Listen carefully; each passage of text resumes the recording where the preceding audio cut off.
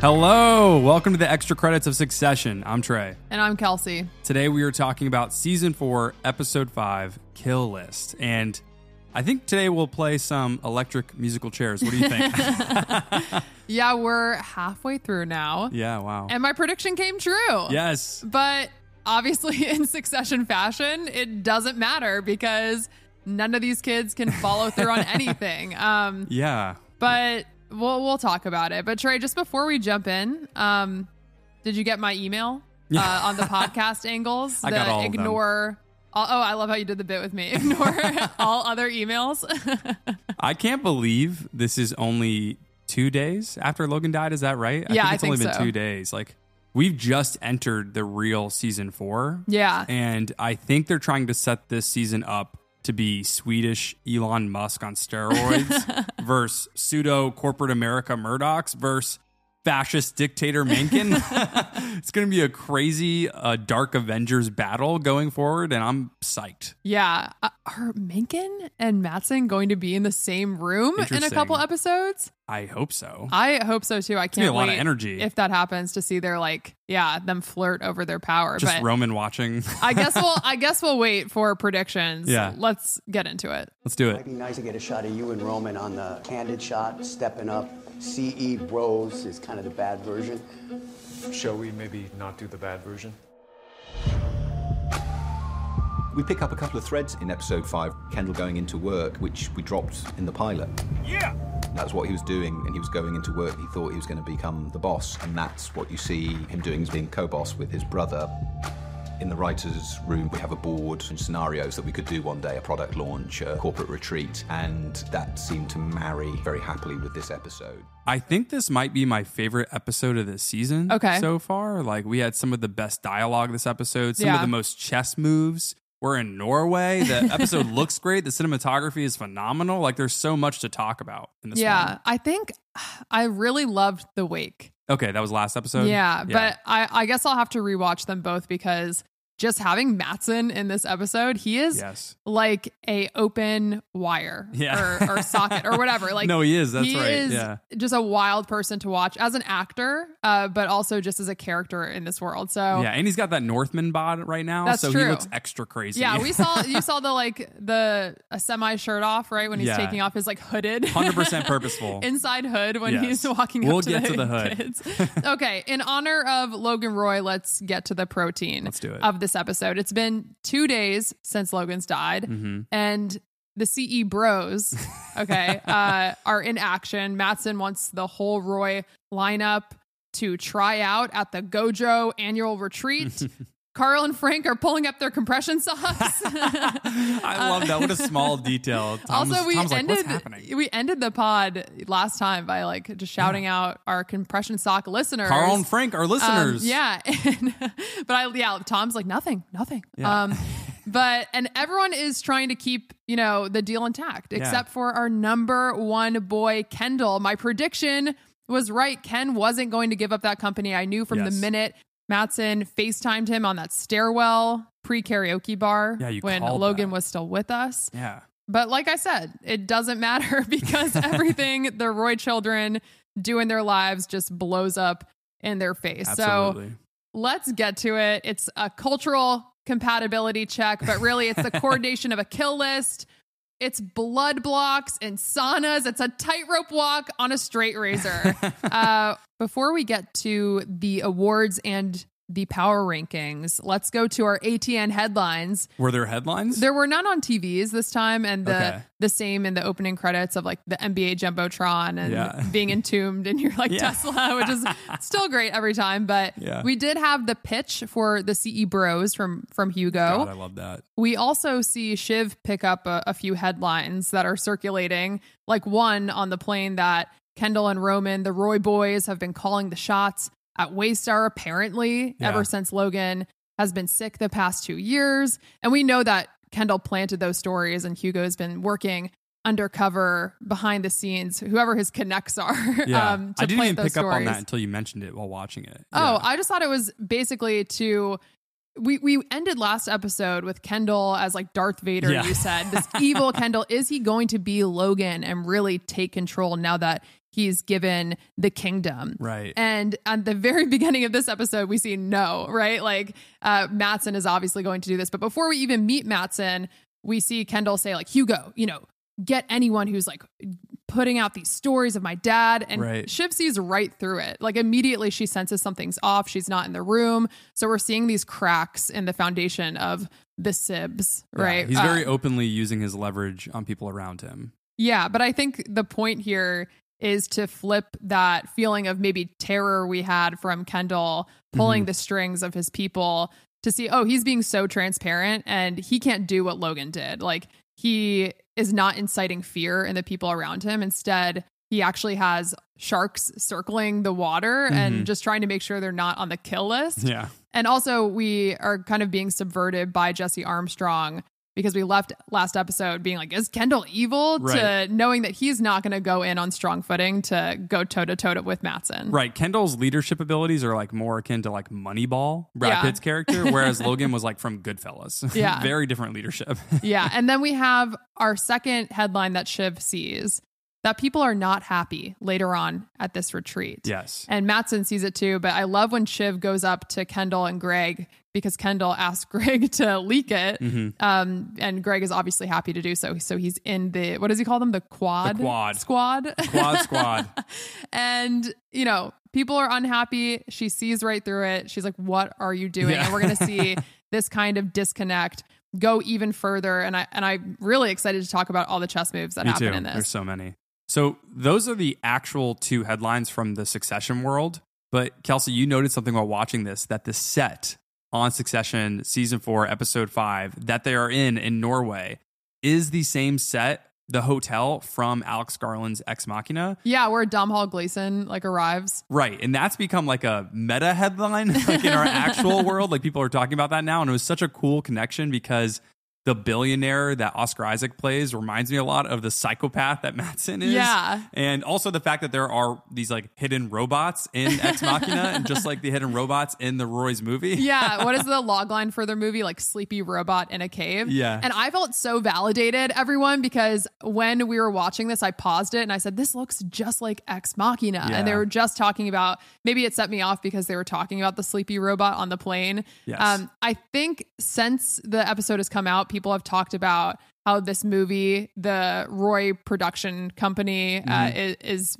funding is actually Transformers, possibly. Sure. And I think they might be right based on the screening later on in the episode where all the Gojo employees are watching it. Right. It's like an action movie and you hear this like, oh, Yeah. which sounds like the Transformers. But I love the idea of Optimus Prime. Ex Machina for the same reason that you said, like Oscar Isaac's character, they're going to this like eccentric billionaire, similar to like woods, in the dancing in a mountains. disco room in the middle of nowhere. Yeah. Yeah. And Domhnall Gleeson is not like unlike a Greg figure or just someone who's kind of laughable like a Roy That's child. true, yeah. But I had a question, like, does Ex Machina exist in the Roy's world? And then did Matsson buy this hotel where Ooh. Ex Machina was shot because he's a big movie guy? Like, is he an Alex Garland fan? I am curious of this now. Well, we know Steven Spielberg exists because of the Jaws reference. Oh, that's so true. Anything is possible. I love it. They should fund Garland's next movie, like his next project. I'm for it. Well, I was going to say, I think Alex Garland and Jesse Armstrong could do a really cool my collab God. about like tech bros in space in a sci-fi flick with politics. Because sure, with politics. has Alex to. Garland, I mean, he's one of our favorite sci-fi writers and Yeah. world builders, but Jesse Armstrong could come in with that wild dialogue. Oh my God, that's like a weird, edgy David Fincher, Aaron Sorkin Yeah. combo. I'd love that. Give me Yeah, that. just be like even darker. Yeah. Garland's new movie, Civil War, by the way. I don't know. true. Just quick plug, because we're definitely going to be talking a lot of Quick Garland plug this year. for Alex Garland. Quick plug for our guy, Alex. Civil War, starring Kirsten Dunst, is coming out later this year, which I'm very excited for. Okay. Last thing about Alex Garland. Oh, sure. Do you think, so for people who have seen Men or who have not seen Men, there's no spoilers, but what if we got a Men with Skarsgård? like as the Yes. all the men. Well, that's what I'm saying. These guys, Ari He's so Aster, scary. Robert Eggers, Alex Garland, Jordan Peele, I think they're all going to start using the same pool of like psychopaths for their movies. Well, and I mean, love that. Roy Kinnear is like, Perfect. scary in his own way. He Yeah. was a good choice, especially for disarming us All at men. the beginning. But Yeah. okay, not a men podcast, not an Alex Garland podcast. We have a Let's- men pod though. Go back and listen to that. yeah. Let's get to our awards. What is your cringiest moment? So Mattson explaining his psychopath behavior to Shiv. Oh, is, yeah. I think the first obvious cringy thing that comes to mind, like I think we were both naturally making the celebrity comparisons to Mattson sending half a liter of frozen blood Yeah. to Ebba. I Blood think blocks. you said Army Hammer Yeah. immediately, and other people have said Jared Leto. I thought of both of them too. So there's this like weird relationship power dynamic going on between Mattson and Shiv in this conversation, but you also have this like meta layer to Mattson because of our real world relationship with these creepy celebrities. Yeah. And this weird power dynamic between him and Shiv is starting to look like it's going to turn into something by next episode. So I'm not sure exactly how to read this scene. I'm excited to talk to you about it right now because Okay, I was going to ask, do you want to wait till the chess moves? we can But- wait to the chess moves, but I feel like they're both playing each other. That's what that's what I said too. So Okay. I wrote in my notes that they're both playing each other, but Mhm. one person has more power. So Yeah. let's talk about that in our chess moves because that also is going to determine where Shiv ends up on our leaderboard. I agree. And I'm really curious about our rankings today because I think we're going to be debating a little bit about where to Yeah, put Shiv. I think so too. But yeah, I just want to know, I think Mattson was acting vulnerable to get Shiv to open up a little bit and be on his side. But I just think this whole scene deserves to be in the cringy award, at least one of the Oh, slots it's for so this. cringy. Because, Yeah, he's talking it's about like- giving someone his blood, sending liters. It's awful. every week. It's like It's a just like a- subscription service. yeah, it's like a very awkward psychological game. But also it's just like this hilarious, disturbing performance by Skarsgård and as this like creep. And then you have Snook, who is also killing it because something that Twitter's been talking about, but we have not talked about yet is, did she drink the whiskey? Did she do coke? I was trying to look out for that. So obviously we know she didn't do the coke. And also we see like Roman make this move in the bathroom with the guy he bought the wrong soccer team for Yes, Logan with in totally. season 2 or 3. Yeah. But I was looking if Shiv was like taking a sip and spitting back out the whiskey or Yeah, I think she might have spit the whiskey back out, but I I don't don't. know. She definitely didn't do the coke. Yeah. That for sure didn't happen. Okay, so my cringy moment is when Kendall and Roman are talking to Mattson at the beginning of the episode, the first negotiation they have. Yeah. Well, let's just set the scene real quick. Mattson is wearing a rain jacket, like you said earlier. Yeah. He's got his hood on inside this Yeah. corporate retreat. And it's like over his eyes a little bit. It's frightening, and it reminded me a lot, low key, of Logan's sunglasses that he wears indoors. Oh, yeah. And this kind of like jacket hood is like this It's the Swedish touch evolution. because of Yeah. the weather there, which I thought was really funny.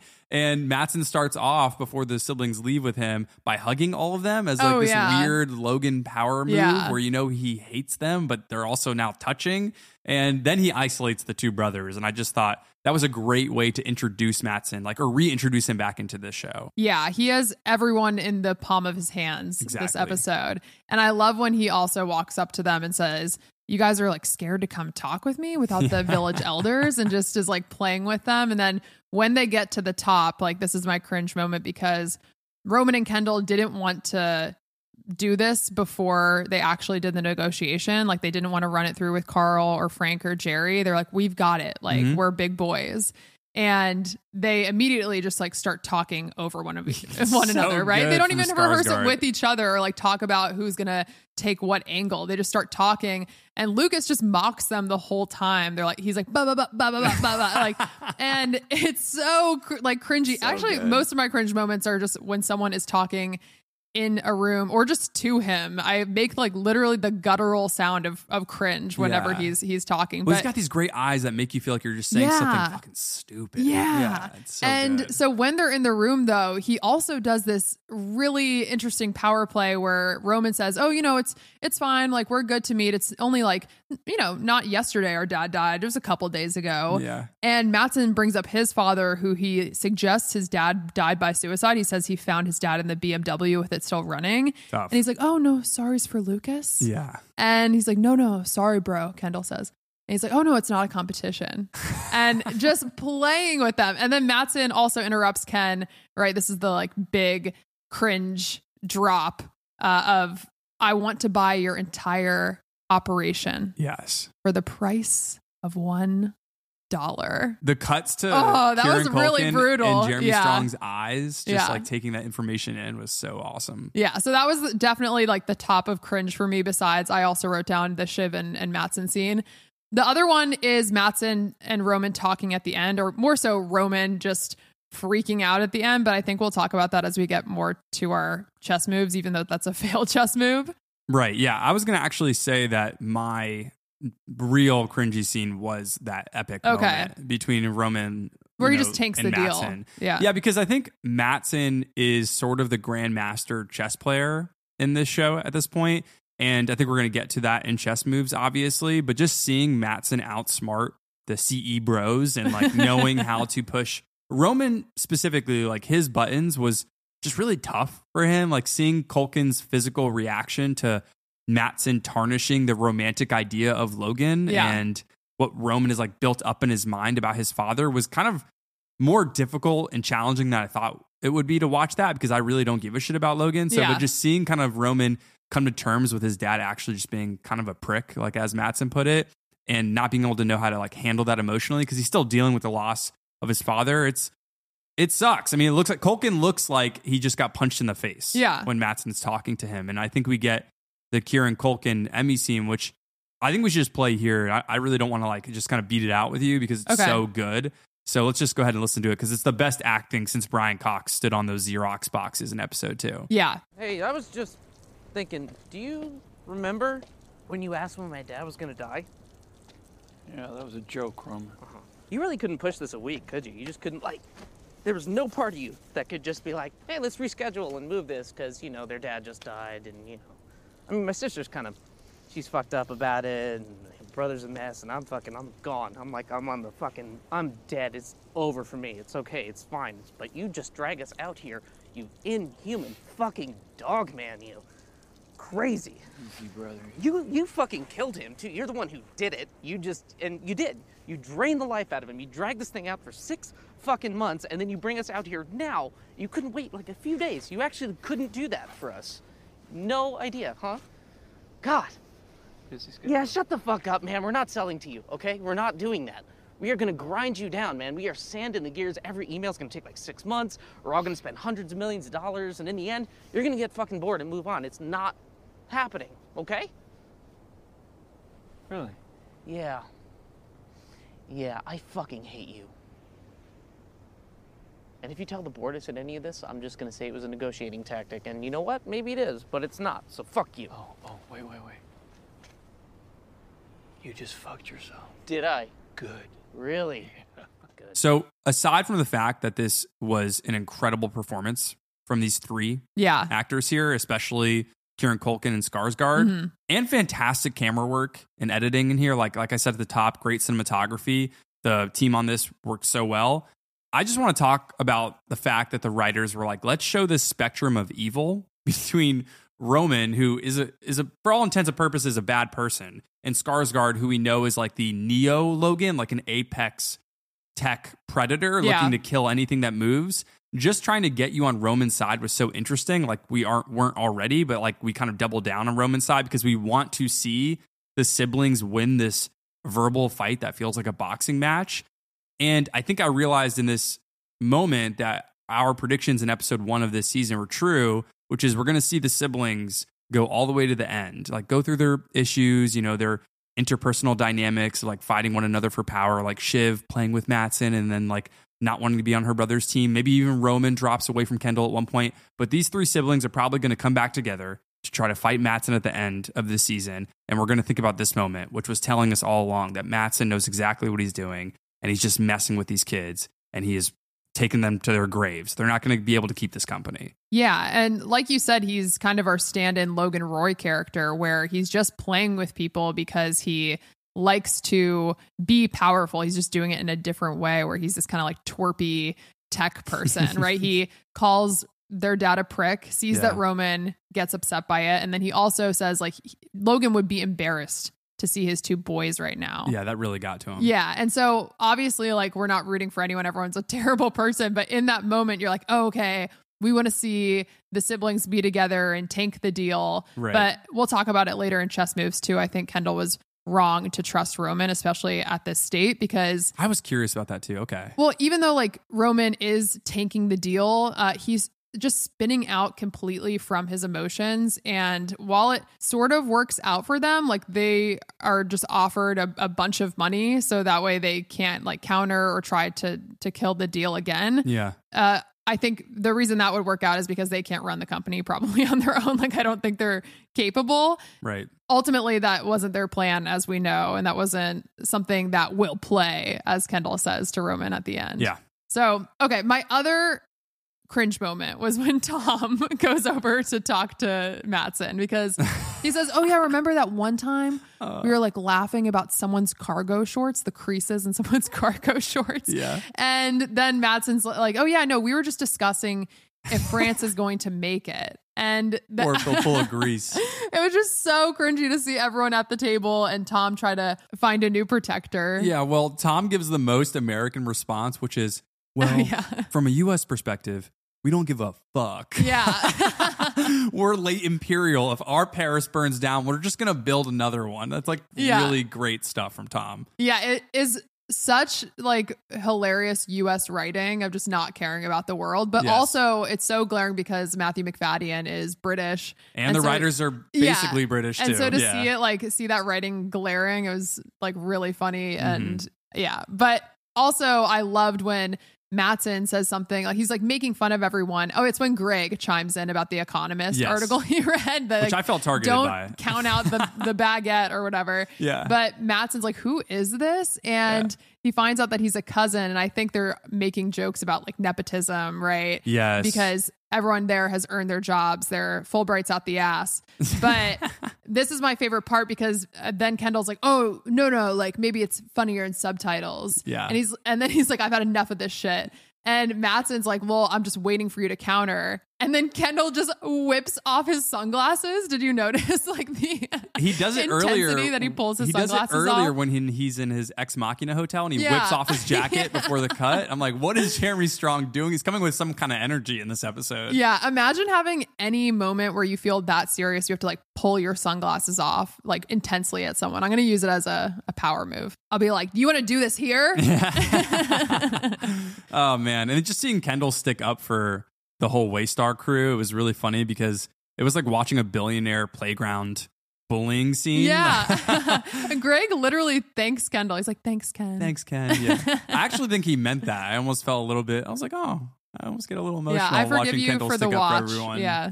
But wait, no. We don't forgive Kendall for the watch. That watch was really messed up. It was Greg, very unlike Kendall, honestly, after watching the show over again. Yeah. Once we do our season 3 deep dive, we already have season 1 out. Season 2 and 3 are coming.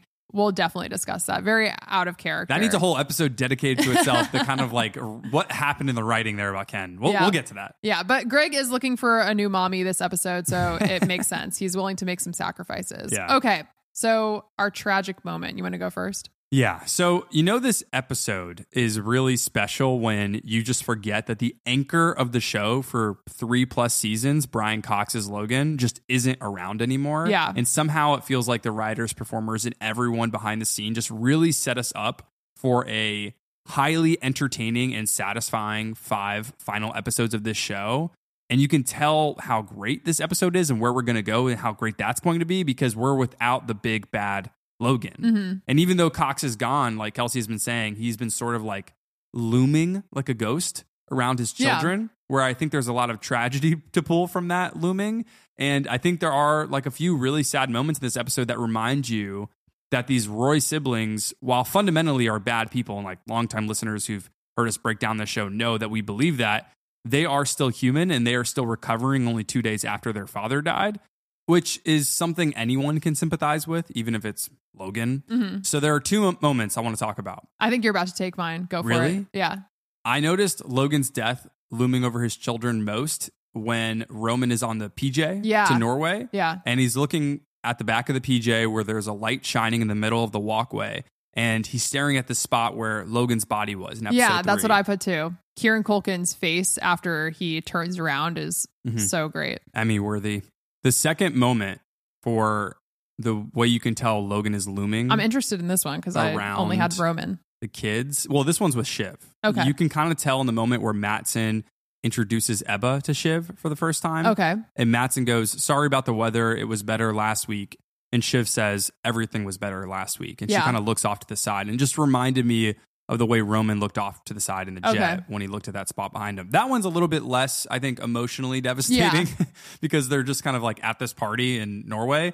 But still, you can tell the siblings aren't dealing with the death of Logan, aren't able to grieve because it's only been 48 hours since he died. And during all this, which we haven't even mentioned, our guy Connor and Willa are trying to pick out a kilt for Logan for his funeral. Don't step on it. I'm getting there. My con head's out there. The only person I want to mention that didn't seem like they had Logan looming around him was good old Kendall, who is back to his Terminator self. Didn't exactly win this one. Feeling the force, Kendall. I just didn't need any more sad Kendall. I love the fact he's feeling the force right now, and he's just unfeeling and brutal. Like I'm glad this Kendall is back. Yeah. I'm also glad that they made a force like Star Wars reference because you called him Darth Vader at the end of last episode. Yes. But so I said there were not really many tragic moments after I watched this episode. I put that in my notes, but I did write down the Roman scene and then maybe Tom, right? Because Shiv and Tom are possibly, I don't know if they're going to get back together, but they're going to go back into this toxic dynamic that they might have because Shiv is feeling like she's on top of the mountain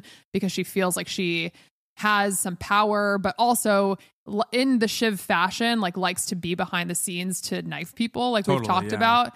And so when she asks him to like get dinner later on, Tom obviously is like, I don't know if that's the best thing in his face. Yeah. But she just said like, you can fire Sid. And he thinks, oh, maybe you're going to fire me when she originally walks up to him in the plane. Okay, that's what I was thinking too. Yeah. I thought he was about to get fired. Well, I think, so she says something like, we're going to make some moves at ATN and we're going to shake things up, something like that. And he says, do you really want to do this? Yes. Something to that effect. And she then responds, you can fire Sid, right? Which, by the way, very excited for when he does do that. That's going to be so It's great. going to be such a funny moment. I'm sorry, Sid, but like that's going to be hilarious. Yeah. And we'll talk about their flirtations later, calling him a spelunker. But okay, let's go to our funniest moments. So Kendall's introduction Oh, with Jay-Z and his diss track Takeover. The opening of the episode. I thought that was a fun connection to him listening to Beastie Boys in the show's opener, like walking in One of as my his favorite first day Kendall as scenes. CEO in episode 1 of season 1. And by the end of that season opener, he lost the CEO job in like within 24 hours. Right. And by the end of this episode of him coming to work again, but this time with a different song, and he's not singing along as much, he thinks he's like entered in a new level, a new stage of Kendall. And he kind of loses the CEO position again within 24 hours. So not a great look for my guy. And when he gets out of the limo, not really a funny moment, just notable, Fakret gets a shout out. The infamous Kendall limo driver. He's back. I don't think they showed him, but he's there in name. Yeah. Which I thought was cool. At the first episode of the whole series, he says, today's the day, Fakret. Yeah. And then now when he gets out, he's like, thanks, Fakret. You're right. He has a new CEO vibe, a little bit more self-assured because Logan Roy is dead and he can't take it from him. Right. But we know it's going downhill from this self-referential scene that Jesse Armstrong wrote. Yeah, absolutely. And before you get to your funny scene, I just want to note when Ken gets out of the limo and he says that about Fakret, there is this great sample mixed with Bertel's piano in that moment. Like Kenny has like an updated version of his music, which I just thought people should check out if it just flew past them, because I don't think they played it again for the rest of the episode. Yeah, I think they play a version of this track in another season also, but you're right. It's like it's a different evolved version as Kendall is walking. It was really super cool. Straight. Like he must have a posture guy and a grief guy. But I also want to call attention to one quick thing that I only noticed on the second watch when Kendall goes into the lobby and we have like 5 people who meet him to get briefed. Logan Roy's face is huge in the lobby and it says like in memorandum or in honor of Logan Roy. It's like a memoriam. Yeah. So just another example of your looming Logan noticing. But I'll go to my next funny moment, which is the Graybeards. Oh my the God. old guard. This whole episode are just like knocking it out of the park. The B team is shining in this episode, especially Carolina, like talking about the Gojo counterparts and their She's killing interactions it. with them later on. Yeah. I love when Hugo is talking to them, like when he has all those pastries on his Huge plate. Hugo episode. It's so It's like funny. a pancake folded in half on the top. And he's like talking to that guy who was in the Olympics. He's like, I heard you got bronze. Yeah. That's almost huge, Almost man. big for you, Those man. tenths of a second. And then I love just Roman, also his every line that is written for him to talk about the Graybeards or whatever. He's like, oh, it's March of the Emperor Penguins. Yeah. And Shiv says, boomers versus zoomers. Roman also says, oh, mom and dad are stopping by to make sure we have like food in the fridge. Yes. And then Carl, Frank, and Jerry, just their nervous performance of like the kids are just going to blow this. Like they're just going to tank this all. And Frank is like huffing and puffing, right? It's like Totally his understandable. kid ran away to the playground without his jacket or something. He's like, oh my God. Like, yeah, totally understandable. Yeah, You're from right. what But we've seen from the it's kids, so yeah. funny to watch. Yeah, I want to shout out Jerry from one of these moments that you're Okay. mentioning, specifically when she's on the PJ, like, and they're getting ready to go to Norway. Yeah. And everyone's kind of down after Carolina updates how much better all the Swedes are than Yeah. them. She's like on their LinkedIns, just.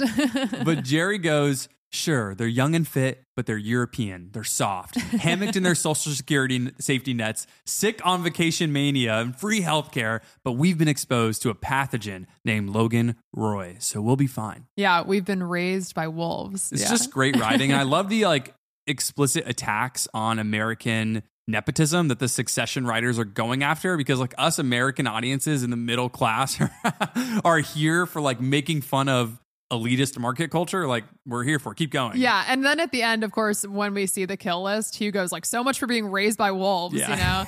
And I love Carl when he gets cut Oh my God, at it's the my end. favorite. He's like, oh, everything's golden, Yeah. like he's in on that island with his brother-in-law. But my favorite part is also when he says, is Tom on that list? Like, he must be on the list. He's like, oh my God, are you Yes. serious? When Yeah. he finds out Tom is safe. Well, Carl specifically says, let the good times roll. Yeah, that's what he Just- says. that's the most I laugh in this whole episode. That's It's so the good. funniest moment to me, I think. Okay, I have one more funny moment. I am a big fan of Connor planning things. So Yes. when Connor calls from the funeral home and he's like, Marcia is about to put dad in a kilt. And the kids are like, what do you want from us? Like, just cut to the point. And Will is in the background, like, don't let them make fun of you. But when Connor says this line, it's A+ writing. He's like, listen, if I'm going to go into the embalming room and start throwing my weight around, I'm going to need to make some asks, but I don't want to get blamed. And also, just like a quick shout out to the working whites in Cleveland.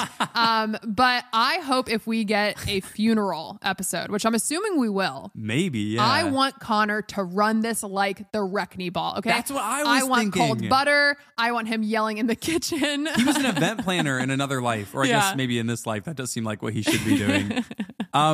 Okay, so that was a really funny moment I forgot to note. I have two small funny moments. All right. When Roman tells Kendall, I see you on the phone, Oh, yeah. and the camera cuts to Roman in his ex machina room window, Yeah. that really just got to me, because just the editing there going from Ken's perspective to Roman really made me laugh Well, so sibling too. It felt like really authentic. very much. Also, when Tom introduces himself to Swedish Tom, and Swedish Tom goes, oh yeah, Tom of Siobhan. Yeah, of Siobhan. Yeah, it was so like great. she's an island or something. All this wealth he comes from. Yeah, it's awesome because Tom is still connected like to Yeah. this nepotism, and he thinks he is just going to try to find like a new home or a new protector, and Yes. they see him as totally part of this. Okay, let's get to our chess moves. Okay, so last week what we did, because these chess moves keep on getting like exponentially more complex. So Yeah. last week what we did was go from weakest to strongest. Okay, I did that again. What do you think? I did that too. So I have Greg at the top of my list as my weakest chess move. Okay, same. Like, it's a good chess move, but it is the weakest. I actually have the pairing He's of on the Tom board, yeah. and Greg. I almost look at like Gojo and Mattson as combined, and I look at Tom and Greg as basically being combined. Yeah, So but they're apparently splitting though. I have them a Well, little split this episode. that will go to predictions, I think, because I Okay. think that could happen. So apparently Greg knows a lot. Yeah, he knows there's a kill list. There's Yeah. like 8 or 9 names on it. Yeah, like when Tom wants the lowdown on Mattson's plans, and Greg knows everything. He's like telling him what podcast he listens to and who's on Matsson's kill list for the takeover. And every season I am wondering like how much does Greg know, which again, longtime listeners know that like I share the theory that Greg has a chance. There is a possibility that Greg could make it out. I don't think top. so anymore. It would just be funny for Jesse Armstrong to write somebody who is the most middle class, like a Willa, like a Greg that comes in and takes power. But we'll get to that in predictions. But it does seem like Greg knows a lot, even more than like he's telling, than the audience knows. That's true. He might. Well, I think you're right because we see he is trying to be a part of the squad, the Roy Patrol or whatever with the kids. The quad. And it is very possible that he's trying to split from Tom because Tom doesn't have power, right? It's very notable that when they're talking, when Greg tells Tom about the kill list, they're right next to boar on the floor imagery, right? With like the pigs cooking. And so I love think that. Yeah, it was great. And I think that's supposed to note to us like maybe Greg again isn't telling him everything like the Wreckney Ball where he tells Jerry Tom's secrets. And because Greg's ultimately like looking out for himself. What we do know from this show, just like when you just said him and Jerry at the Wreckney Ball, when there are those moments where the show is clipping these scenes of people talking or dancing, there's music playing in the background, and they show Greg, that's going to come back. Yeah, like he was dancing with Ebba. He said that Oscar might be keeping the list. I think he knows where the list is coming from. Like he is observational, and I think people feel like he's non-threatening and he's not close to having access to the keys so they can just tell him things. Right. Well, let's stick on the Ebba part real quickly because I think that is the real chess move. When he is seen dancing with Ebba that night, after what we learned between Shiv and Matsson's conversation, I don't want to overly speculate here, even though I feel like I do that too much on this show because, well, it's just hard to predict things on the show and I'm not afraid to. So I'll just throw this out there. It's possible that Greg might know about the blood. Oh, interesting. From Ebba, okay? And he would totally give that information to the CE bros. I could totally see that happening. I could see it too. The reason I was laughing too, I could just picture Greg and Shiv having a convetion later on. You heard about the blood? Where Shiv's trying to, where he's like, oh yeah, the blood thing. What do you know about half a liter of liquid? or like when he, Greg always has to deal with like the shredding or whatever. Like he has to deal with Matsson's blood. Right. So yeah, just look out for those low-key moves from Greg. Also, just the quote, because I don't know if we did it well enough, but him going up to the three siblings, just kind of checking in with them about the price. He goes, yeah, the Quad Squad, the Roy Patrol, the old team, the family, and Shiv being like, the fuck? Yeah, great writing. Just great Sarah Snook in this show. Like, we just don't shout her out enough on this episode. She is so good. Yeah, like, as a great. comedic actor, she's so low-key. Yeah. Okay, I have Matsson as my next chess move. Or did you want to do Tom first? No, I think we can go to Matsson. Let's do it. Okay, because I think all the other chess moves or failed chess moves are connected to Matsson. I was going to say, there were some failed chess moves, but still chess moves from Roman. Yeah. And Shiv. Are you going to wait to get to Shiv or Kendall? I'm going to wait to get to Shiv and Kendall. Okay. Let's just start with Roman because we already talked about him. When he, just loses it on the top of the mountain and he says, we're going to take 6 months on every email. Right. We're all going to spend like hundreds of millions of dollars and we're all going to get bored.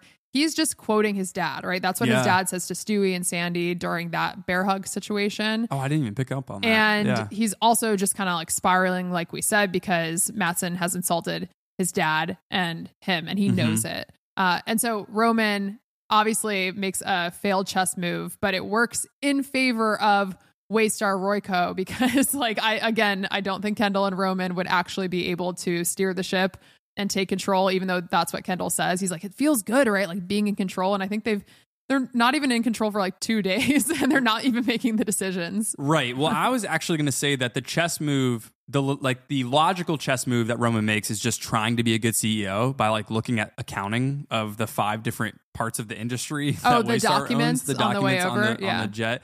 But I actually think Roman makes a chess move in this episode that he thinks is very good, but ultimately he lets Brutus into the Senate to kill Caesar, and that is Shiv. He let Shiv in because there's something that happens constantly throughout this episode, which is every time Ken and Roman are about to have an important conversation, I think it happens 4 times, Roman goes, what about Shivy? Should we get her on this? And it's not until the last maybe 15 minutes where Ken is like, can Pinky dance, and uses that kind of Logan language on him he to kind of manipulate too, him. And I just wanted to note that because he does Roman does kind of let Shiv in, thinking he's doing the right thing, but ultimately that move backfires on him. Yeah, that's a good point. I wanted to talk about Shiv next, but I think the idea of Roman letting her in, even though if they were being observant, they can tell that Shiv feels left out and she Yes. feels vulnerable. So of course she's going to like strike and to try to reserve her power, because at the beginning, when they're in the room, Roman has his A-team in there getting briefed. We learn that she's not in on meetings. She's not getting emails. Frank has to send her an email. She's the last to know everything. Yeah. She sees that Ken is being shady on the plane about the headlines about her dad. Like she sees through that. She's in media. Like that's her job for all these political people in previous seasons. Right. But ultimately, I think where you're right is that she realizes she can't trust her brothers and can't work with them because ATN has an open line with Mencken's campaign, and she knows that Roman knows this, and Kendall doesn't really care. He like half-heartedly says, "Not okay, Rome." Right, exactly. That's actually the framework in which I kind of viewed this chess move from Shiv throughout the episode, like all of her moves, which was, how can I get my brothers to sell ATN and Waystar without like kind of poisoning her name and trying to keep it politically clean? Because her whole thing, this whole show, is to keep her options open, which to her I think is shorthand for I want as much power as possible with still having freedom of movement. Like that's her whole thing, which I think in that way is making her a lot like Logan, like how Jesse Armstrong has said that Shiv is closest to Logan. Yeah. But also it kind of makes her a lot like Connor. And that is a scary duo because she sort of flows like water. That's like where she likes to be. And that's true. Connor's whole thing. And Connor is kind of psychotic. And then you have Logan, who's the ultimate sociopath. So Shiv is a real weapon. I mean, literally, that's why Jesse Armstrong called her Shiv. And so I think that it could be really dangerous for these brothers. And one thing I think has been overlooked, because I think a lot of people look at Kendall talking down to Shiv and not wanting her kind of in the circle, CEO position, as if that is maybe some misogyny at play there, which might be true. But the way I've always viewed it is that Kendall is really scared of Shiv and he can control Roman. Like that's how I think he views those two. That second part for sure. I think while maybe Kendall isn't being like explicitly sexist towards his sister, he knows though, just like Logan says, like I didn't make the rules of the world. Yeah. He's using the rules of the world against her. Because he wants to control the company ultimately. Exactly. And Shiv is the biggest threat. Yeah. I also put down that at the very beginning of this episode, we see them driving to Matson in similar seating that they're driving to like kill their dad at the end of episode or season 3. Yeah. Like, I don't know if it's the exact same seating. I think Roman might be on the other side and Shiv might be next to Kendall. I'll have to go back and look. Yeah. But Roman asks, "Are you nervous, Ken?" And Shiv is talking about like, okay, we're going to get this done. And then we're going to run Pierce and ATN together. And we know that that's no longer on the table for the kids, right? Even before we get into the understanding that Shiv sees that she politically doesn't align with her brothers, like that would be a total mess to run a news corporation as they get into the election. And Roman is in Mencken's pocket. Right. And then also something don't tell else. the Pierces that. They're expecting $10 billion. That's true. They're expecting to retire. Yeah. And then also on the plane when Ken and Roman are reading the documents and Kendall says we're death wrestling with ogres. Shiv says you're reading documents. And I think this is where I was really paying attention to what Shiv was doing throughout the episode, because she's thinking like her dad. She's like, I don't need to know the numbers. I have people on this plane doing that for me. I need to know how I can get under this person's skin. Exactly. Yeah, and I think that is her getting under other people's skin is her kind of gathering evidence and collecting information, and that's kind of her whole role in politics, and that is now her whole role in business. And I know we already brought it up, but I just want to emphasize it. The moment in which she's talking to Matson and she's kind of hiding the Coke and whiskey to kind of get information out of him is really important, because I actually think that's a subtle way to show how Shiv has to hide her complicated pregnancy because of the way men will view that pregnancy. And her freedom of movement and open ears and free advice to every powerful person she meets is kind of her way of getting leverage and gaining that leverage.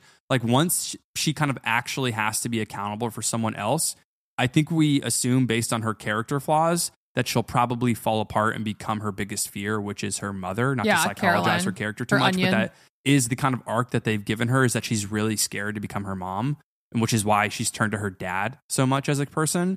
So I actually thought that they did a really good job of like orchestrating her character to be on the outside working in, if that makes sense. Yeah, I love that idea because she thinks it's safer to be a killer because then she can't get hurt. Yes. And I guess that kind of also gives credit to like her biggest move of the episode, which is in the background of this PJ taking photos of Ken and Roman being sad boys. Let's wait for this because I'm going to talk about Matsson in a second. I want to talk now about the chess moves happening in the actual blood block, frozen blood scene with Shiv and Matsson because I read it different than most the like things that I'm seeing online. And I could be totally wrong, but I read this, like we said earlier on in your cringe moment, as them playing each other. Yes. But ultimately, Matsson has more power, so like he's going to win out on this. Yeah. Because if you go back and watch this scene one more time, Shiv says at the opening, like, I think if you give a meaningful bump, then that will take you over the line. And Matsson immediately mocks her with like a Valley Girl type voice. And he's like, oh, you mean if I keep offering more money, like then I'll get it, right? He's not taking her there for business advice. He's taking her there to make sure that, or to see, I guess, test if she can be in his pocket moving forward and be this inside person on the deal. So that way the brothers don't mess it up. Because again, he did like working with Logan because Logan could at least tell him yes or no and tell him straight. But I think when you rewatch it also, you understand that Shiv is in more danger here because when he tells her about the blood, he asks her, do you think I can just like lawyer my way out of this? Right? Like, can I just like deny it? Deny. And he's not an idiot. Okay, he's a weirdo. So he's kind of a psychopath, but he's not an idiot. Of course, he can't deny his DNA that he's sending to someone. And if you go back and watch his face, it's such like a play. It's like when he is playing around with the kids, Kendall and Roman at the very beginning and talking about how he goes to Sale and is being asked to pay more. He's playing this like little character. And the moment where I saw it was not only after he asked her, like, can I just deny this and lawyer my way out? It's also when he takes her advice, which is so funny when she says, like, first of all, good one. Yeah. Second of all, probably stop sending people your blood. But when he says, like, okay, yeah, like he's nodding, like he's never considered this before. And he says, I like you. You're cool. You can take a joke like your dad. He's obviously playing with her. Her dad just died. She like said earlier, you know, that everything was great days ago. Like he knows that that's the loss. And so I saw him really just testing, like, can I have Shiv in my pocket? And I think that it will be the move going forward. Like Matsson, I don't know. He doesn't see Shiv as an equal, obviously. No. Shiv acting like she's on top of the world and is playing Matsson, like that's not happening, even though Shiv does have more power in this moment. Yeah, I think people, this is where you can tell the writing is so good when you look at the reactions to this. Not just audience Twitter reactions that are all anecdotal. I mean, like critic reviews of this episode talking about as if Shiv won. We are so obsessed with these siblings that we're kind of missing the point here, which that they're all being played. They've never had a business leadership position. Maybe Kendall's the closest, but Roman was at a theme park and Shiv got jobs in political campaigns because her dad is a billionaire running media conglomerate. It's like, they don't have real experience. And what we know about Matsson is he might come from money, but he seems like he's only surrounded himself around people who have succeeded in their own field and then got Olympians, the job with him. Yeah. They're Olympians, almost bronze, guys.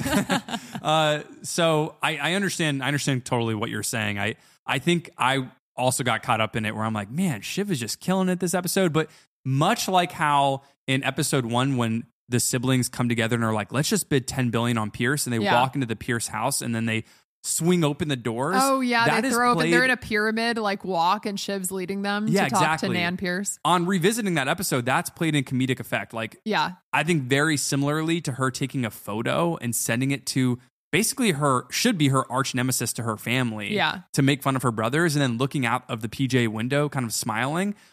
Like the first layer of that is, wow, she's so cool. Shiv's back. The similar second to layer when, is, that was really stupid. Why are they doing this to each other? Why are they fighting? And we'll come back to why that might be in our predictions, I think. Yeah. And the only thing I wanted to add is, if people haven't listened to our previous episodes, we noted in that Nan Pierce like selling episode, the first episode of this season, when she like busts in, is like, we're going to offer a conversation ending $10 billion. Right. And it's $10 billion, right? Right. Yeah. Okay. And then we see the cousin like smirk in the background because they know they just pulled one over on the kids and that Logan wasn't even bidding close Logan to went down that. to 6. Exactly. Yeah. So, but the other thing I just want to say that made me feel, I guess, confirmed in this belief that Shiv is ultimately being played and Matsson wasn't being sincere when he was asking her for advice and Shiv wasn't like tricking him into talking about that, even though she divulged that her and Tom broke each other's heart. I don't think he cares about that. No. He's has like no empathy At all. Yeah. But the thing that made me feel validated was on the official HBO Succession podcast. They had Kieran Culkin on the front end and then the previous CEO, I think, of Twitter on the second half. Mm-hmm. And he said also, like, I think Matsson was trying to play Shiv in this scene. Oh, I didn't listen to that. Wow. And I was like, a CEO stamped. Yeah. Anyway, I think we're right going forward just because Shiv's not going to win or pull one over on Matsson. Like, if some critics and then also just like random people on Twitter do think so, I think the finale of this show is going to kill people. Yeah. Because I don't think it's going to look good for these siblings. All right, let's talk about Kendall before we get to Matsson. So I just want to shout out Kelsey really quickly because it's really hard to predict things on this show. And when you predicted that Kendall wanted to kill the deal when he did that FaceTime with Matsson in like the first or second episode or whatever, that was really impressive because honestly, I had no idea how to read that scene. And a lot of critics I read about the show or listen to about the show had no idea where Kendall was going. In fact, I've listened to pods since this episode dropped and people are talking about Ken and his whole arc this episode as being randomly like wanting to kill the deal. Okay. But this is something you can tell he's been planning that Kelsey spotted from really early on.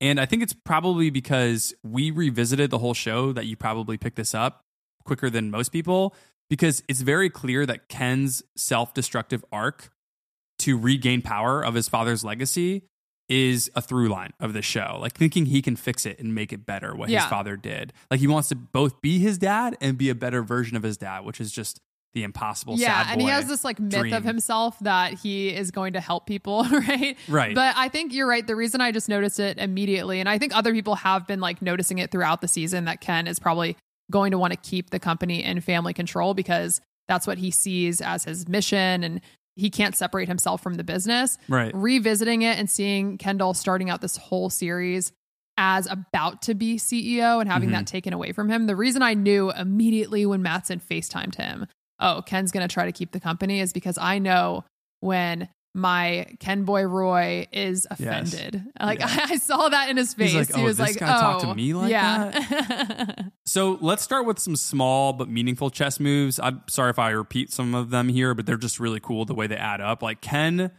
throughout this whole episode, is trying to kill the Gojo takeover. Yeah, he's sabotaging. Exactly. And he starts with trying to keep Shiv out of meetings from beginning to the end. Like the only reason Shiv is included, just to reiterate, is because of Roman. And I think Kendall knows Shiv wants to sell because of her political aspirations. He's scared of her also competing with him to run the company. Yeah, she's a threat. Right. And so before leaving to Norway, he asks the old heads and his siblings in the room at Waystar, what does it look like if we say no to the deal? Yeah. And everyone is like, Well, wait, no. He doesn't what? say no to the deal. He just says, what if we say no to us going over and having the full list go over? What if we don't play that week? And I think the reason is because he doesn't want a lot of people around as he tries to tank it and as he tries to manipulate Roman, because there's too many people then advising Roman or too many people in the mix that will actually help the deal go through, because that's what they all want. Well, also, I think Kendall is just trying to manipulate Matsson from afar. Like he doesn't want them all to go, from like what you're saying.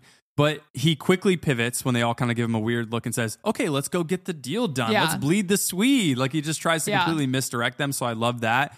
And then we get to the final Sith versus Sith battle between Matsson and Kendall, with Roman basically being a fly on the wall in this first scene of the three of them that you talked about at the beginning of the episode.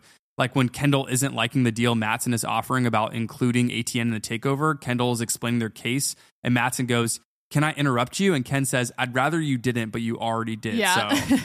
So like, even though Ken is losing his chess match, he's trying to play games with Matsson, hoping he can piss him off, which I think is clear in two more moments. The lunch scene where Wait, actually, I want to say something in that scene before you move on, because Kendall, like, he's going to try to sway Roman later on.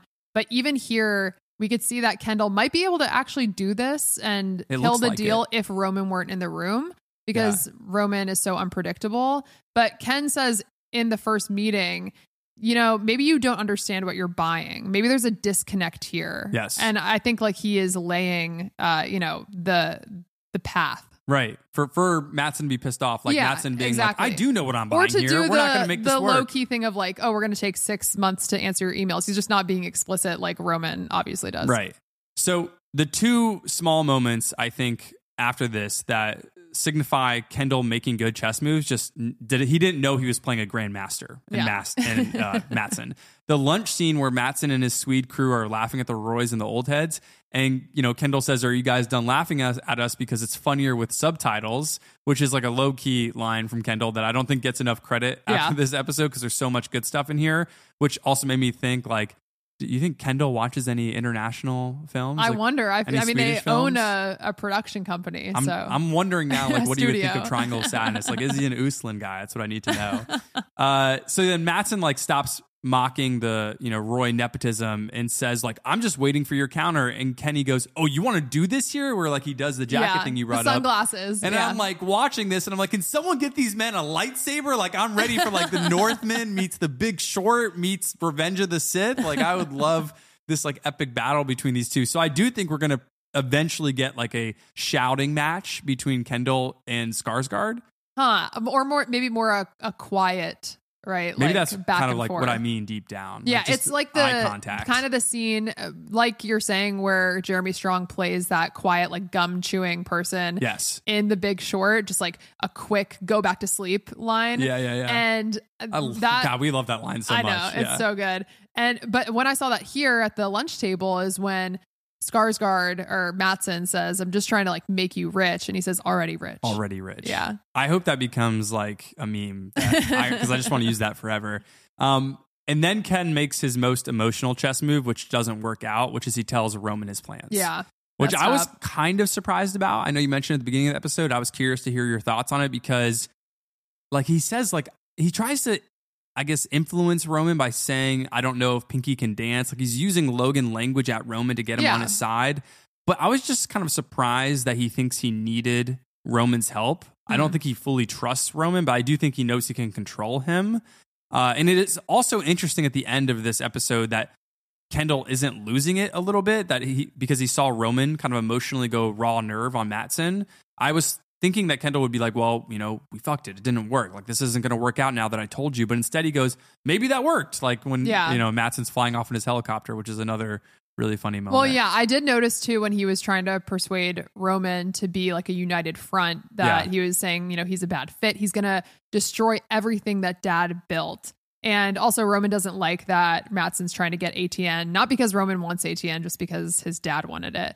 Yeah. But ultimately, Ken does need him to understand what he's doing because otherwise he can't really he can't sabotage it in a way that he wants to. Roman will just keep coming back with like, okay, well, let's make this work. And Matsson might be thrown off and just kind of go low on the price because he feels like they're weak. Well, again, ultimately, I guess Kendall just didn't know that Matsson knows exactly what buttons to push on Roman's sweater. That's the biggest thing. Kendall thinks that he's an equal match with Matsson, but Matsson is his dad. Like, God, that's so frightening. Yeah. Also, I wanted to just mention quickly, Roman's sweater, a lot like Logan's sweater.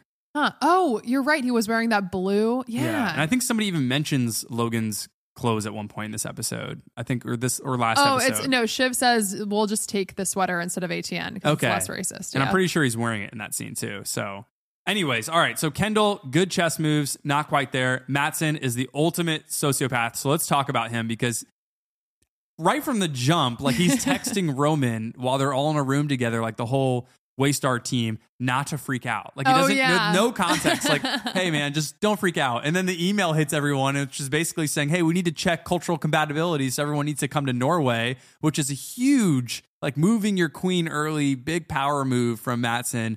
So he has like basically, I'm not going to go through every one of them, but like 15 other moves like this throughout the episode that we've kind of already mentioned. Are there any that we forgot from him? I think he's just so intensely strange and brutal. Like when he calls the siblings a tribute band. That's another one of my favorite, really just like knives. Yeah.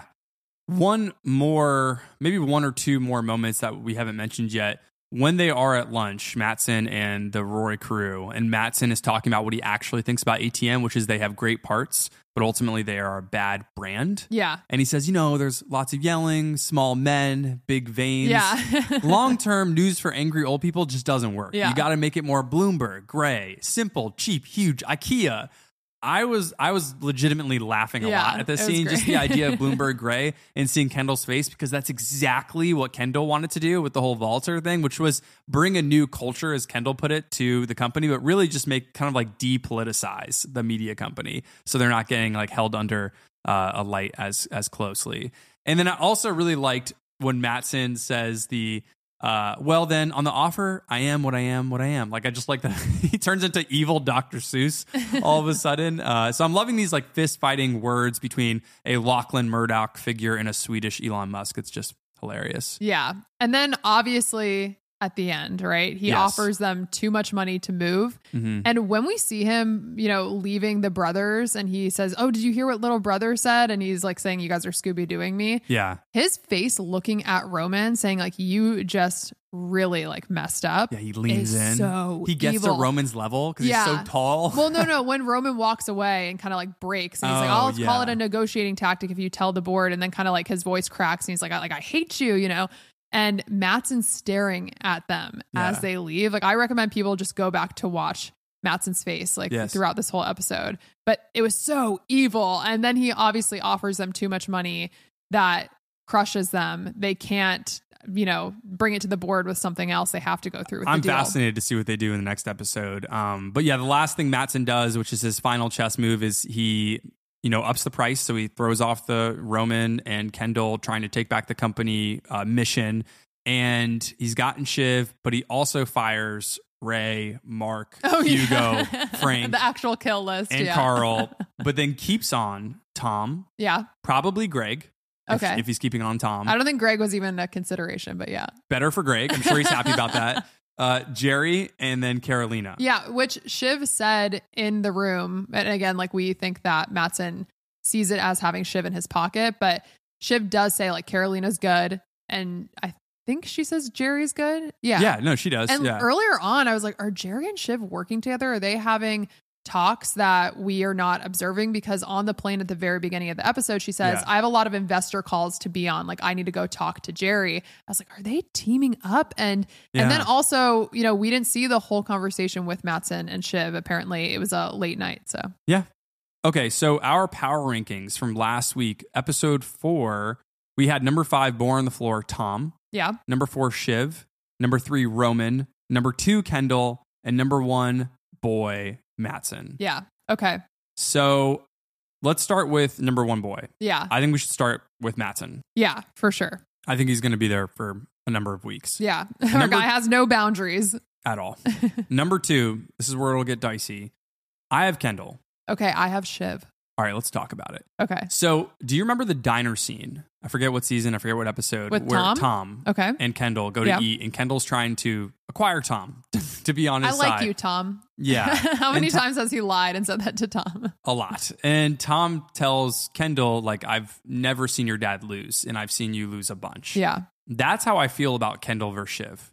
And even though Kendall has made a lot of questionable mistakes and he's dealing still with his sobriety, Shiv really has never been a player. And when she was for CEO, she kind of gave it away at that dinner. Yeah, that they I were think, at with the well, we Pierces. didn't talk about it fully, but she cracks. Like we talk about it in our season 2 deep dive, which we'll be releasing soon. Yeah. She cracks under pressure, right? And I think that Kendall doesn't, right? Like he sounds foolish and he postures, but Shiv and Roman both like Yeah. don't know what to do once they kind of have the crown bestowed upon them. I think Roman, while people are saying that he could run the empire and just do it like his dad, I don't have faith in Roman to do that. He just is always looking for an answer. Yes. But Shiv specifically, she, I think, like you said before, wants to keep her options open and ultimately didn't want the power. Yeah. So she doesn't when it really came want to it. number 1 boy. I think that would be my argument. I mean, I think she does. I just don't think that she wants to be the head of like what Waystar is, which is the complicated thing. Like she doesn't want to be the head of ATN. That's fair, right? but And, there like, is a key scene. I think isn't she supposed to represent like a virtue signaling fake liberal person though? Like, isn't that her whole character arc? Like, she's not a literal progressive. So I think that's kind of the misdirect of her character, which is that she is trying to make sure she has freedom of movement, which is why I brought up Connor. I don't really think she wants to play in this world. I don't blame her. Like, that's why she makes her the most relatable, which I think a lot of people see themselves in Shiv's character, because she also hasn't done what Roman or Kendall have done. Because they've done a lot worse things to people. I think it's what you're saying about the kind of image, right? So she is a performative, like liberal or whatever. But ultimately, when we see it come down to it, she like does a lot of really like terrible things, like tampering with a witness. That's true. And being on the side of Logan Roy, like this evil empire. Right. But she like doesn't know how much social currency that she wants. Well, ultimately what I was going to say is that if she were to be at the top of this, like she wouldn't want any accountability for all the like terrible things that go on. So ultimately I think she doesn't want it for that reason, even though she wants the power. So I was figuring this was going to happen where you wanted her second, I wanted Kendall second. Okay. So I have one key moment in this episode where I do think the writers are telling us that the Shiv thing is not going to work out, which is why I have her at third. Okay. Is when Roman and Kendall actually do bring to her what Matsson just told them out in the forest area, where they say, yeah, he got the price up to like 187 or whatever, but he wants to fold in ATN. And we were going to use ATN to tag with Pierce and then make our own thing. And Shiv was like, just do whatever, like just sell it. And then she kind of freaks out a little bit, like how she did with Pierce. I don't know if you noticed. No, that. yeah. I noticed. I was like, wait, what? It was a very subtle performance from Snook, but it kind of reminded me of her season 2 vibe and her kind of walking off. And I was like, I don't know if she really wants the power. And so that's why I have her at third, because she's still making chess moves. She obviously deserves to be in the top 5. But I'm not sure she wants it as much as Kendall, who I still feel like I'm a little bit nervous by Kendall. I don't know if he's just like in this other fantasy land when he's walking around and kind of giving this Terminator like playing vibe. Dad, yeah. Yeah, because even when he loses at the end, he kind of still seems stable. And so I feel like he's got other ideas. Did you see he took a sip of champagne? You're right. He did take a sip. God dang it, Kendall. Yeah. So anyway, I feel like for me, the reason I have Shiv above Ken here as number 1 boy is because I think you're right. Like we talked about, Shiv is being manipulated by Matsson. Mm-hmm. I'm not sure ultimately if she wants to be in a power position, especially when Mencken is going to be president and like the power that she would have is connected to him winning. So I don't know if she'll want that accountability, like one, but I think that Kendall goes below her here just as far as like him dropping the ball and including Roman, who's so volatile. Like obviously he can't predict that Roman's going to go like wild on Matsson at the top of the mountain. But I still think that he got in his head and like was doing the playing dad thing. Like he, is trying to tell everyone to like fuck off in meetings at the beginning and just talk like Logan. Mm-hmm. Like we talked about earlier in this season, like when Kendall crumbles, it's when he's acting like his dad. Yeah. And of course, I'm not saying the like other end of the spectrum where he's just being this performative, like, I'm going to save everyone with this like new age news, blah, blah, blah. Like he's still obviously, they're all, bad people. But I think that Kendall cracked here because he's trying to put on this like powerful performance. Yeah, especially in front of Skarsgård. Okay. I don't know if we're going to be able to agree on this. Well, I think that it's going to change. I think Kendall next should be episode second anyway. But I do think that Shiv made enough moves that I am a little bit curious to see if the writers kind of swerve here and actually do push her closer to that Matsson position. Well, I think she's going to be closer to power in the next episode because of that picture she's going to be in the pocket. But looking down the road, I don't think that's necessarily going to be it. I'm just trying to make she might have ranking the from this episode. Conclusion of the 3 siblings, which I'll get to. It's very possible. Because of Armstrong kind of telling us that she is most like Logan, which I'll talk about. All right, let's have her second. Shiv second. All right. Third, then Ken. Gotta be. 4 and 5. This is a toss-up. Okay, I have Tom and Greg. Okay, I have Tom order. and Jerry. Jerry? Yeah, just because I think Jerry is talking to Shiv. And Greg, I mean, he does like get in with Kendall and he makes that call to the press to be on Team Ken. But seriously, what is he doing? Let's unpack it a little bit. How did Greg know about the kill list before anyone? I guess siblings that's true. before Tom? Who is he speaking to? Ebba. or Okay, Oscar. but that means Yeah. if he's speaking to Ebba, that he probably knows about the blood, if that's real. Because there is also Okay. the real part of this story that the blood thing isn't real and that Matsson was messing with Shiv. But let's just say it is real. And he I was think being it's honest. real. I just Okay, think that he is that's really scary then. like Let's a say it's scary real. person. Yeah, It's real. He's using that as leverage of all things. If Greg does know that because of Ebba, that was before they even partied together or danced that night. That's true. So okay, I'm cool with I putting don't think Greg we're giving there. him That's enough fine. credit for kind of getting all this information, which is scaring me because I don't really like where Greg is going this season. This whole disgusting brother thing. Yeah, same. He's turning into what you called like a frat bro, but like the worst one. So I mean, he was suing Greenpeace last episode or last That's true. season, but yeah, I feel like he's worse now. He's more slimy. yeah, I just want to shout out Carl for getting his golden parachute, Yeah. and Frank is also probably going to get his too. So Yeah. those guys, they became number one boys. Okay, in so- some ways. That's true. Yeah, in their own ranking system. I want to put Greg at 5. Yeah, let's do it. And then the only reason I'm putting Tom above Greg is because now he's back in with Shiv. Okay. I don't know how long it's going to last. Like he totally messes up with this whole France conversation with Matsson, but he flirts with Shiv. I don't think that he wants to be back in a relationship with her. Like I said earlier on, he seems not totally in on going to dinner with her. He says, basically, I don't know if that's a good idea before she Yeah. cuts him off. But he knows how she acts when she feels close to the sun, close to power. And he is like, okay, I'm going to do this. And also maybe he does want some sort of a relationship with her and misses her. Like their flirting scene was so crazy. Oh, the earlobe. Yeah, when she comes out and she's like, your shoes are so bright and like you need to change that. She starts like scuffing them and then he Yeah. flicks her earlobe. And The sound effect yeah, was it sounded wild. like he like slapped her or something, but Yeah. it was just so loud. People in the background even looked. If you Yeah, look in the back of he the was like, screen. your earlobes are chunky, and I love when she says that Matsson is conventionally attractive, and he's like a spelunker. I used to think you were broad, Yeah. but you're just like wiry. So I think that Tom might have mixed feelings. Mhm. I can't imagine that from the beginning where he really did want a divorce, and he was like, if you want to go into everything, like we can because of how Shiv treated him in the past. But I think he now again lost Logan, Yeah. and he lost any source of power. He's definitely going There's to go no back into this, protection.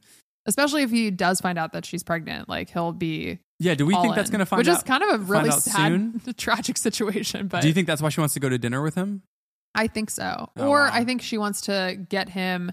She wants to like test it out, right, in her own Matsson way. But something tells me the writers are going to, make this pregnancy reveal to Tom so random. Like they might be eating or like pasta. someone She's like, else "So?" will Oh, that tell would be him, or like awful. he'll overhear it. I feel like that has to be It would be right. kind of hilarious if Greg somehow finds out and he tells Tom and Tom reacts in The the same same way way, yeah. he did it About Nate. the morning of their wedding Yeah. with Nate. Yeah.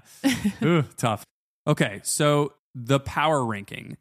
I have number 5, Greg. Number 4, Tom. Number 3, Kendall. Number 2, Shiv. And number 1, Matsson. Does that Yeah. sound right? Yes. Okay. So the only thing we disagreed Agreed. on was Shiv and Kendall, but Shiv is going to stay at number 2. We'll see how she does next week. Do you have any extra credits for today's episode? I don't have any extra credits. I just have the prediction that this photo that she sends of Roman and Kendall is going to come back to bite her. Okay, I agree. So my extra credits go to the possible misdirection of Shiv being in control from Okay. the writer's room. I think the writers and Jesse Armstrong have made it clear that Shiv is the most like Logan in one particular way that we've not talked about today, which is that Logan really liked to kick dogs to see if they'd come back. That's true. Which is what Shiv's mom tells her, I think, during her mom's wedding yes. time. Yeah. And I think Shiv is doing that by taking pictures of her brothers. And I think she's kicking dogs and seeing if they're going to come back. I think that is what they're going to keep doing with one another. But Shiv knows that best because of her weird relationship and dynamic with her mother and father. Yeah, that's interesting because that's the only source of power that she has right now is to throw her siblings under the bus. And Yeah. like we've seen the siblings do this before, but I think you're right, especially because Shiv is really the only one that we've seen have a relationship that's semi-successful, I guess. I don't know, just long term. And we see her treat Tom like how Caroline kind of treats the kids and how Logan treats the kids. Yeah, well, I wouldn't doubt like the whole Rava and kids thing and marriage. Oh, that's- no, yeah. yeah. I don't think like Kendall was a good spouse either. It doesn't sound like it. With Yeah. the Coke on the iPad that has been mentioned once or Yeah, twice. I mean, we don't know Yeah. what Kendall has said to Rava either. I'm just saying I think that's the only scenes that we've got from agree. the writers, like those intimate moments. Yeah. Where with Roman, he feels more like the dog, like Yes. locked in the cage instead of the person doing like the kicking. Well, and it's the metaphor. There's a lot of dogs brought up in this. Yeah, it's weird. Yeah. It is fascinating that all three of the siblings are so stunted that they all feel like 12-year-olds in adult bodies. Yeah. And I think Shiv taking this picture of the two, CE bros, Yeah. makes that really clear that they all look like teenagers on a private jet, just kind of angry. And then Yeah. Roman Shiv has is his just kinda like, socks on the "Gotcha." table. Yeah. Yeah. So again, just to kind of reiterate this about Shiv and her character arc, I do think that she's being written in a way where she loves giving advice to powerful people because, like Kelsey's saying, it gives her this kind of agency in this position of, this patriarchal institution she's working from, this business that doesn't have anyone that represents her in power. But she really doesn't have any follow through with her advice or power because I don't think she ultimately wants the responsibility of losing her clean slate politically and then her freedom of movement that her and Connor talk about so often. So I think the writers are really exploring this idea that Shiv, much like her siblings, can't really handle the responsibility of leadership. So I do think we're getting misdirected. Yeah. Just to, again, repeat that because I don't want us to go into next episode forgetting that if Shiv is already falling apart because Matsson had duped her or whatever, Yeah. I want us to remember that because he does seem like a psychopath and he might do that. Yeah. So I didn't have an extra credit, but I actually do want to give it to Skarsgård Okay.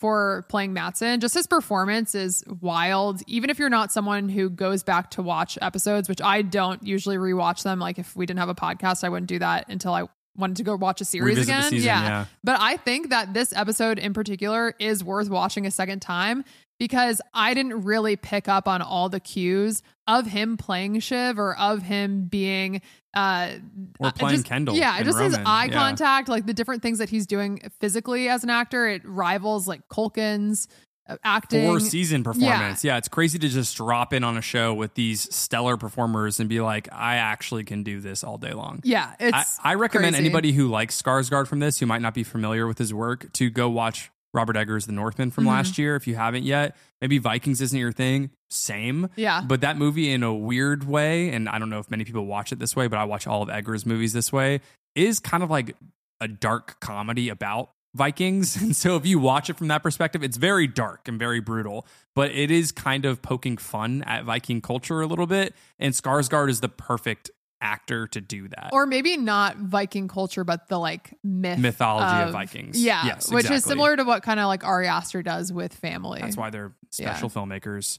Okay, so I have some predictions. Okay, I'm ready. So we've been saying this all season. This show is really great at entertaining us and toying with us at the same time.